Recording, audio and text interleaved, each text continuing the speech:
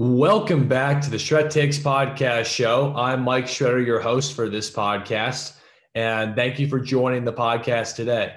Today is going to be a podcast just done by me today. We're going to break down the NFL draft, some major things I thought about the NFL draft, and then we're going to talk about the Aaron Rodgers situation, specifically just the fact that he wants out of Green Bay. And I'm also going to talk about who looks like a dangerous team from the lower seed angle within the NBA playoffs that could actually cause some big time problems as we get closer to the playoffs. So we're going to break that all down on this episode of the Shred Takes podcast show. So to jump right into it, we're going to talk about the NFL draft. Okay. There are some definitely major storylines, right? The obvious ones was that Trevor Lawrence went number 1 to the Jacksonville Jaguars, which was everyone I think expected that. And I think everyone expected Zach Wilson to go number 2 to the New York Jets. Those guys I think are very pro ready. They have, star written potential. I think they're both going to be very good quarterbacks in different ways. I think Trevor Lawrence, will find more success early just because I think the situation around him is a little better, slightly better. I think Zach Wilson's going to be very good as well. But again, new head coach, a team that has had a very dysfunctional franchise for a very long time in the New York Jets. We'll see how that transpires. But the big thing that I think was interesting, and I found this interesting just from my angle, was Trey Lance going to San Francisco. Was I surprised by it? No, not really. I thought Mac Jones, from what everyone said, was going to go 3rd overall. That's what everyone said. The reason why I wasn't as high on that was because the San Francisco 49ers did never seem like a team to me that was going to broadcast who they're taking. That's not really the way they operate in their organization based on what I've read and heard. And basically when I looked at the Trey Lance thing, I think Trey Lance, again, is a very unknown commodity. What I mean by that is that he has a lot of incredible physical tools, and the fact that he's poised, he's a strong body, and the fact that he worked in a pro style offense at North Dakota State, the fact that he didn't throw an interception at all in his 17 starts, and very strong arm. He can make, the deep ball, sideline out passes. And the thing, when I look at this deal for them, okay, they're saying, okay, Trey Lance should start right away because he needs reps. All right, fine. But I think the 49ers mode should be to win now. And I think Jimmy Garoppolo, if he's going to stay there, can give them a chance to be a good team again. Now, I think Trey Lance actually is a good fit for them because what people don't understand is the way Kyle Shanahan likes to run his offense. Kyle Shanahan is very big in misdirection, having lighter offensive linemen who are very quick laterally, so he can run a lot of different run options. And he's big in the play action game because his run game is very dominant. He wants to dominate you with the run game, control the clock, control the pace of the game, so that when he has these different reads off of play action, they can work effectively.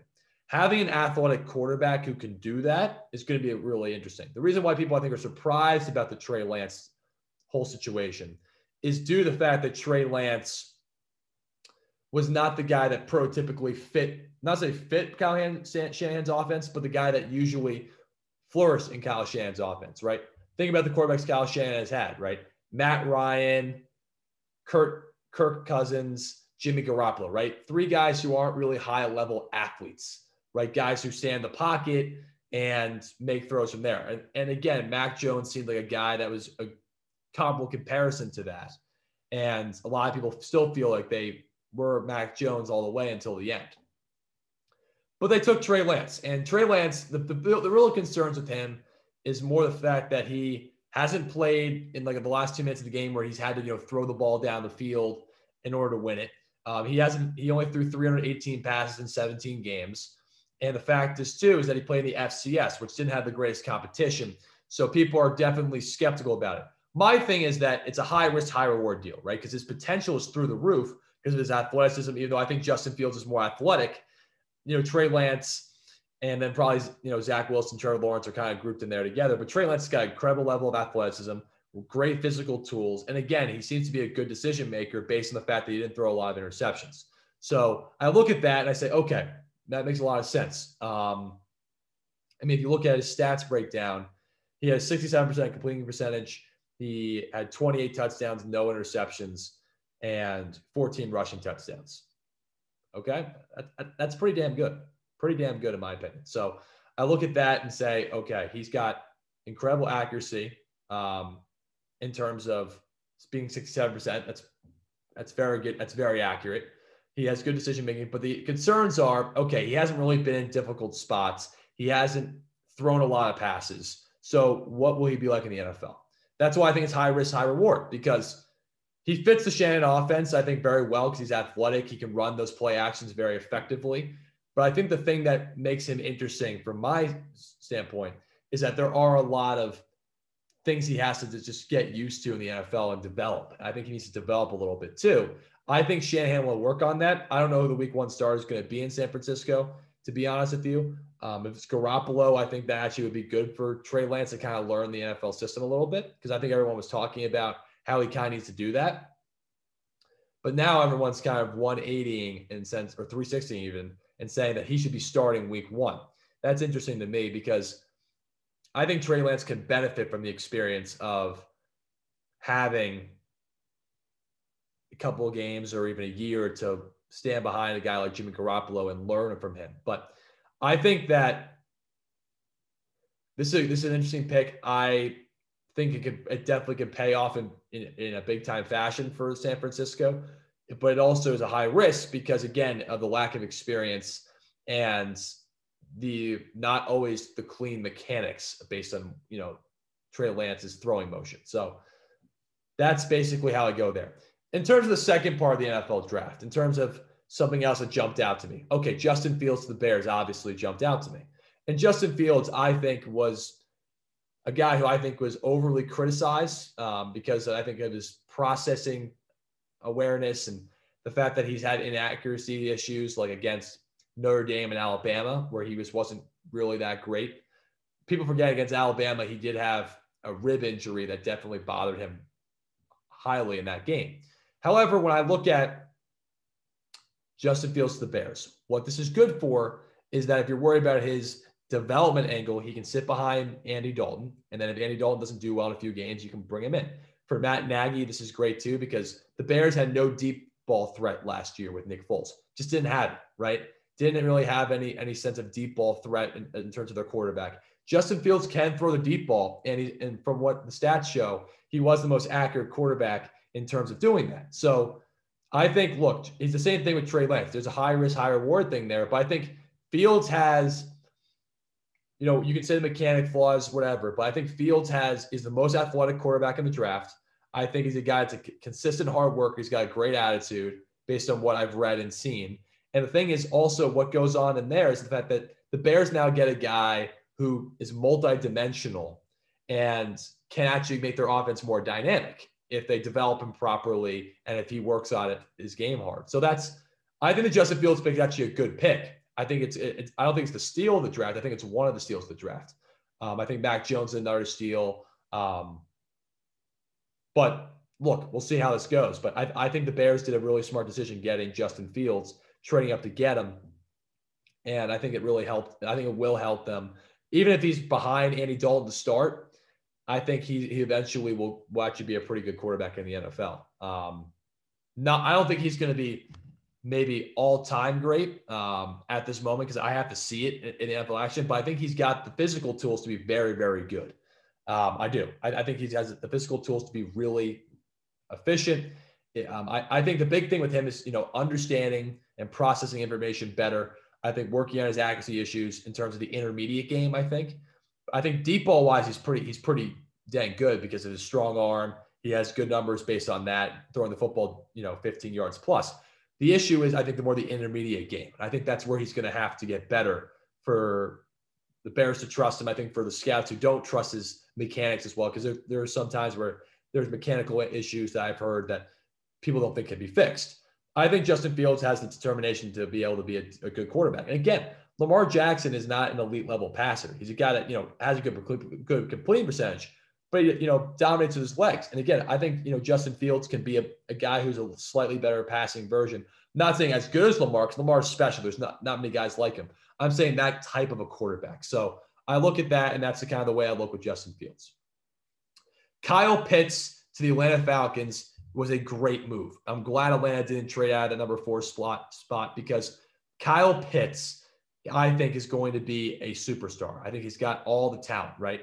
Now, look, his straight line speed and his blocking aren't really exceptional, but his route running, his athleticism as a tight end, his ability to, take on mismatches, his lateral speed, breaking from a position again to a route, he's very good with that. So I look at that and say, Kyle Pitts with Julio Jones, with Calvin Ridley, this team could be really dangerous offensively. With under Arthur Smith too, who did a great job in Tennessee, this team could be really interesting going forward. And that's kind of the way I feel about it. That's the way I look at it too, is that the fact that I think that Kyle Pitts was a really good pick. Now, Mac Jones, right? Everyone thought he was going to go to the San Francisco 49ers, right? He ended up going to the Patriots. And if you're a Pats fan, you should be pretty happy about this one because he can possibly sit behind Cam Newton, but he's a guy that can fit the Belichick scheme, a good intermediate passer, a guy who can maneuver very well in the pocket, makes really, really good decisions. He's not a big deep ball thrower. He's more of an intermediate guy, but he's a guy who's incredibly accurate. He's a guy that honestly doesn't make a lot of mistakes. He has proven to play well against big competition. He's not very athletic or very dynamic in terms of being a deep thrower. But again, in Belichick's offense, he doesn't necessarily have to be that. So I think he's under Josh McDaniels, great offensive coordinator, Belichick, great coach. And they have a lot better weapons now with all the free agent moves they made during the deadline. So I look at this team and with Mac Jones, and you have Cam Newton still there ahead of him. You see how Cam works out, but Mac Jones can be that guy for you in the future if Cam Newton just can't do it anymore, right? I still think Cam Newton deserves another year, deserves another shot, but that's a steal. And I think Mac Jones is going to flourish in New England. Look, does he have the potential of guys like Lawrence, Wilson, Fields, and Lance? No. But I think in terms of being ready to go in the NFL to help a team contribute, the fact that Nick Saban and Belichick have a relationship, the fact that Mac Jones has proven it against good competition, the fact that he's very accurate, and in terms of the way that New England plays, this can work really well for them. So that's kind of all my kind of synopsis of the draft. Those are kind of the way I looked at the draft. And those are kind of my takeaways, right? I think that the Justin Fields pick is a good pick. I think that, he's high risk, high reward. I think Trey Lance it falls into the same boat as that. I think Mac Jones is a really big steal for New England because I think he's ready to play and contribute. Do I think it's not from a potential standpoint, but I think he could be a good quarterback. And then obviously Kyle Pitts, Trevor Lawrence, Zach Wilson, I think are all going to be really good players in the NFL. So that's kind of the way I look at it. Now, Aaron Rodgers now supposedly wants out of Green Bay. It's a long time coming. And to be honest, I'm going to keep it short on this, right?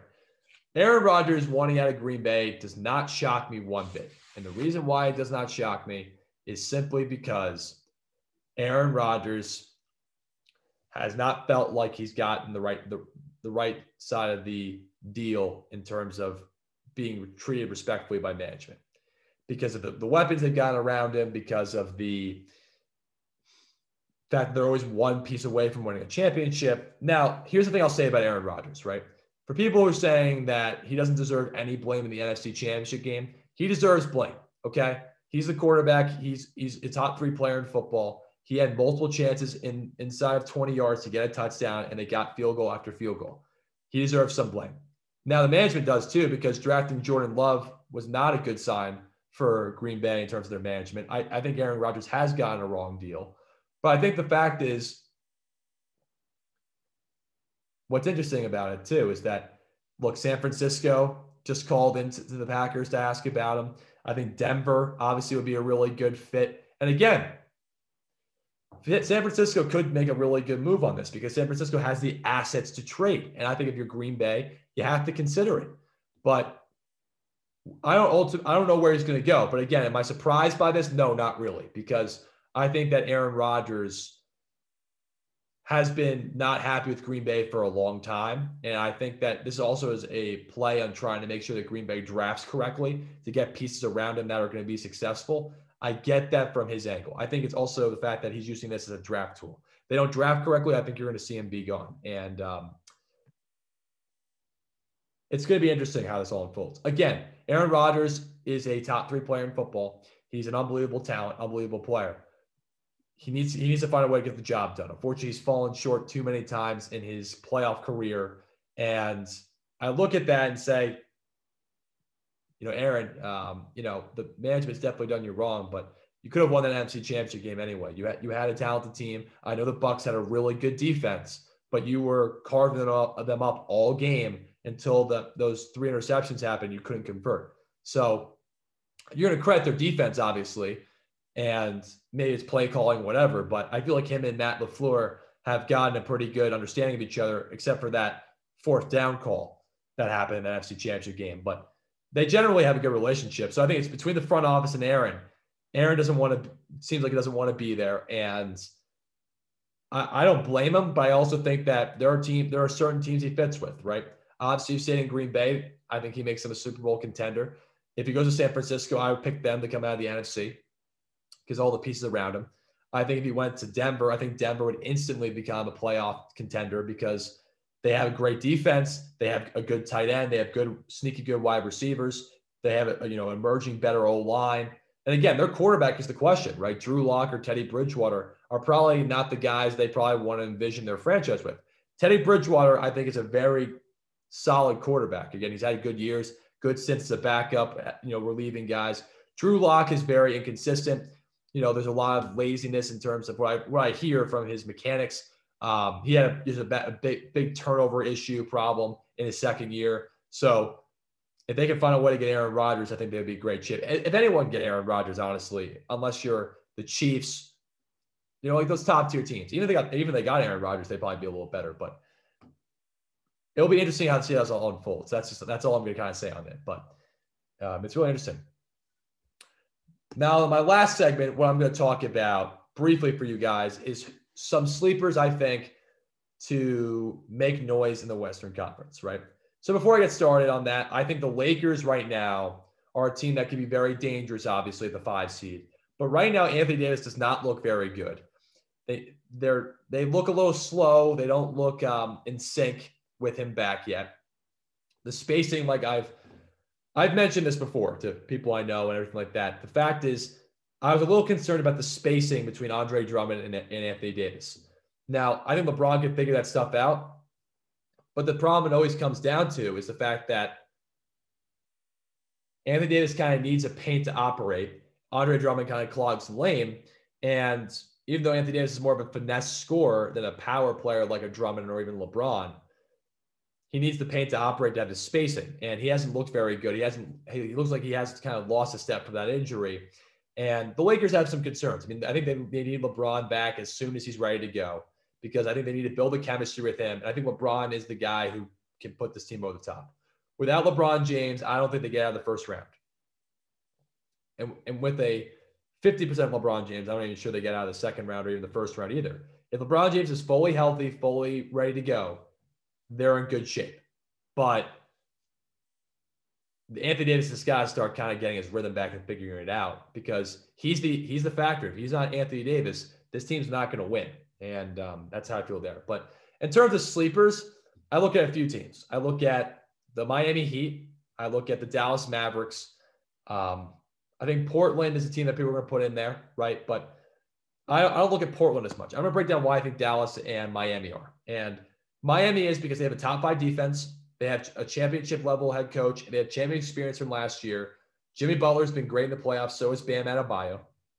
And the reason why I say they could be a sleeper is because they have a great defensive scheme. Now, if they end up getting the 7th seed, let's say, right, and they have to play Philly in the first round, I would take Philly in that series, but I wouldn't push it back at being a 6 or 7 game series, because Miami has started to play better recently. Miami has started to kind of figure out who they are as a team.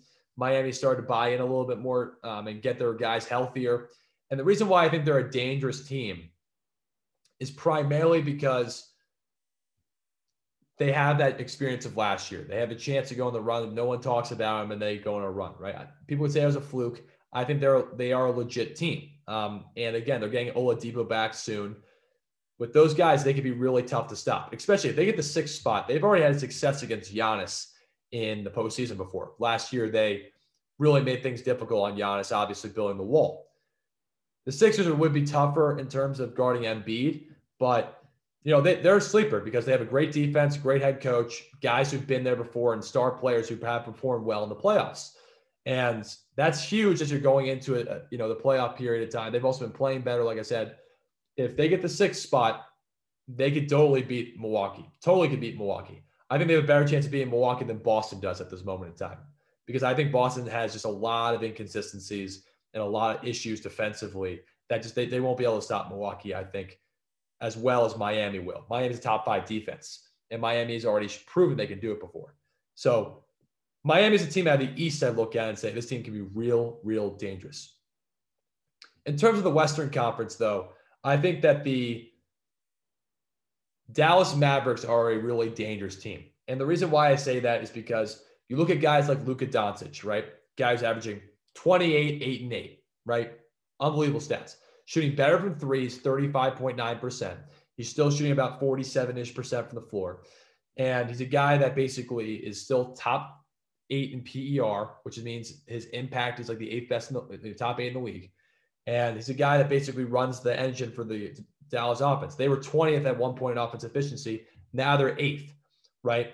They've gotten slightly better defensively this year. They went from 21st last year in defensive efficiency to 18th this year. So they have a great capability to win games. And I think Dallas can be scary because the thing is, at the 6th spot, they play the Clippers right now.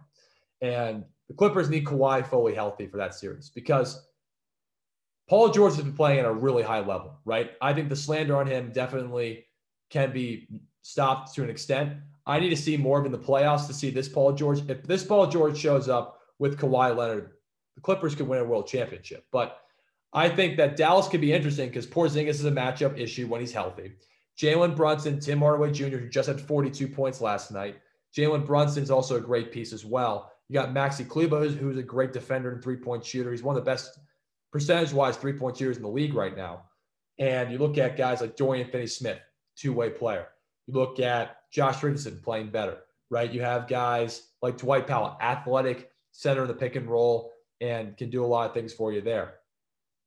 You look at that, they had a lot of spacing on offense, right? You look at the fact they're also playing much better recently. And the fact that they're the 6th spot is a dangerous spot for teams to be in because Luka has proven the playoffs that he can be a big-time player, right? Porzingis even played well against the Clippers in that series too, because it's hard to guard those guys because of the way they run their two-man action. In terms, what I mean by that is like pick and roll, handoff kind of situations. And the reason why is because Porzingis can dive and he's very athletic and he's more willing to post up this year than the previous year at Dallas.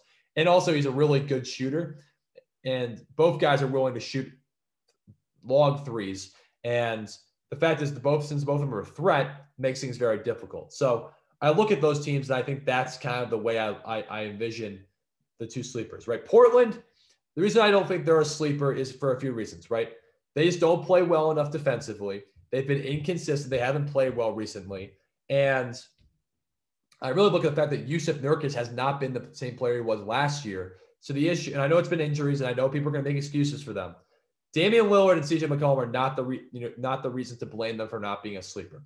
It's more because of the fact that their supporting cast I don't trust enough, right? Norman Powell's a great player. He's playing really well there. But Jusuf Nurkic and Enes Kanter, those guys are not good defensively. Jusuf Nurkic has dramatically dipped in his production this season. And they haven't been consistent recently, right? I think you have to play good basketball going into the postseason. They had 2 great wins recently. And I know Anthony Simons had a great game the other day where he went 9 for 9 from 3. But the thing is, I look at Portland and they're just not consistent enough. I think Phoenix is much better than people think they are. And if they play Portland the first round, I would take Phoenix. Phoenix has a better defense, a good, as good or better offense. And they play really well together. And they haven't had as many guys in and out of the lineup. And they've been more consistent in terms of just their overall play. So that's kind of the thing I look with Portland. Portland has great stars in CJ McCollum and Damian Lillard. Damian Lillard's having an unbelievable year this year.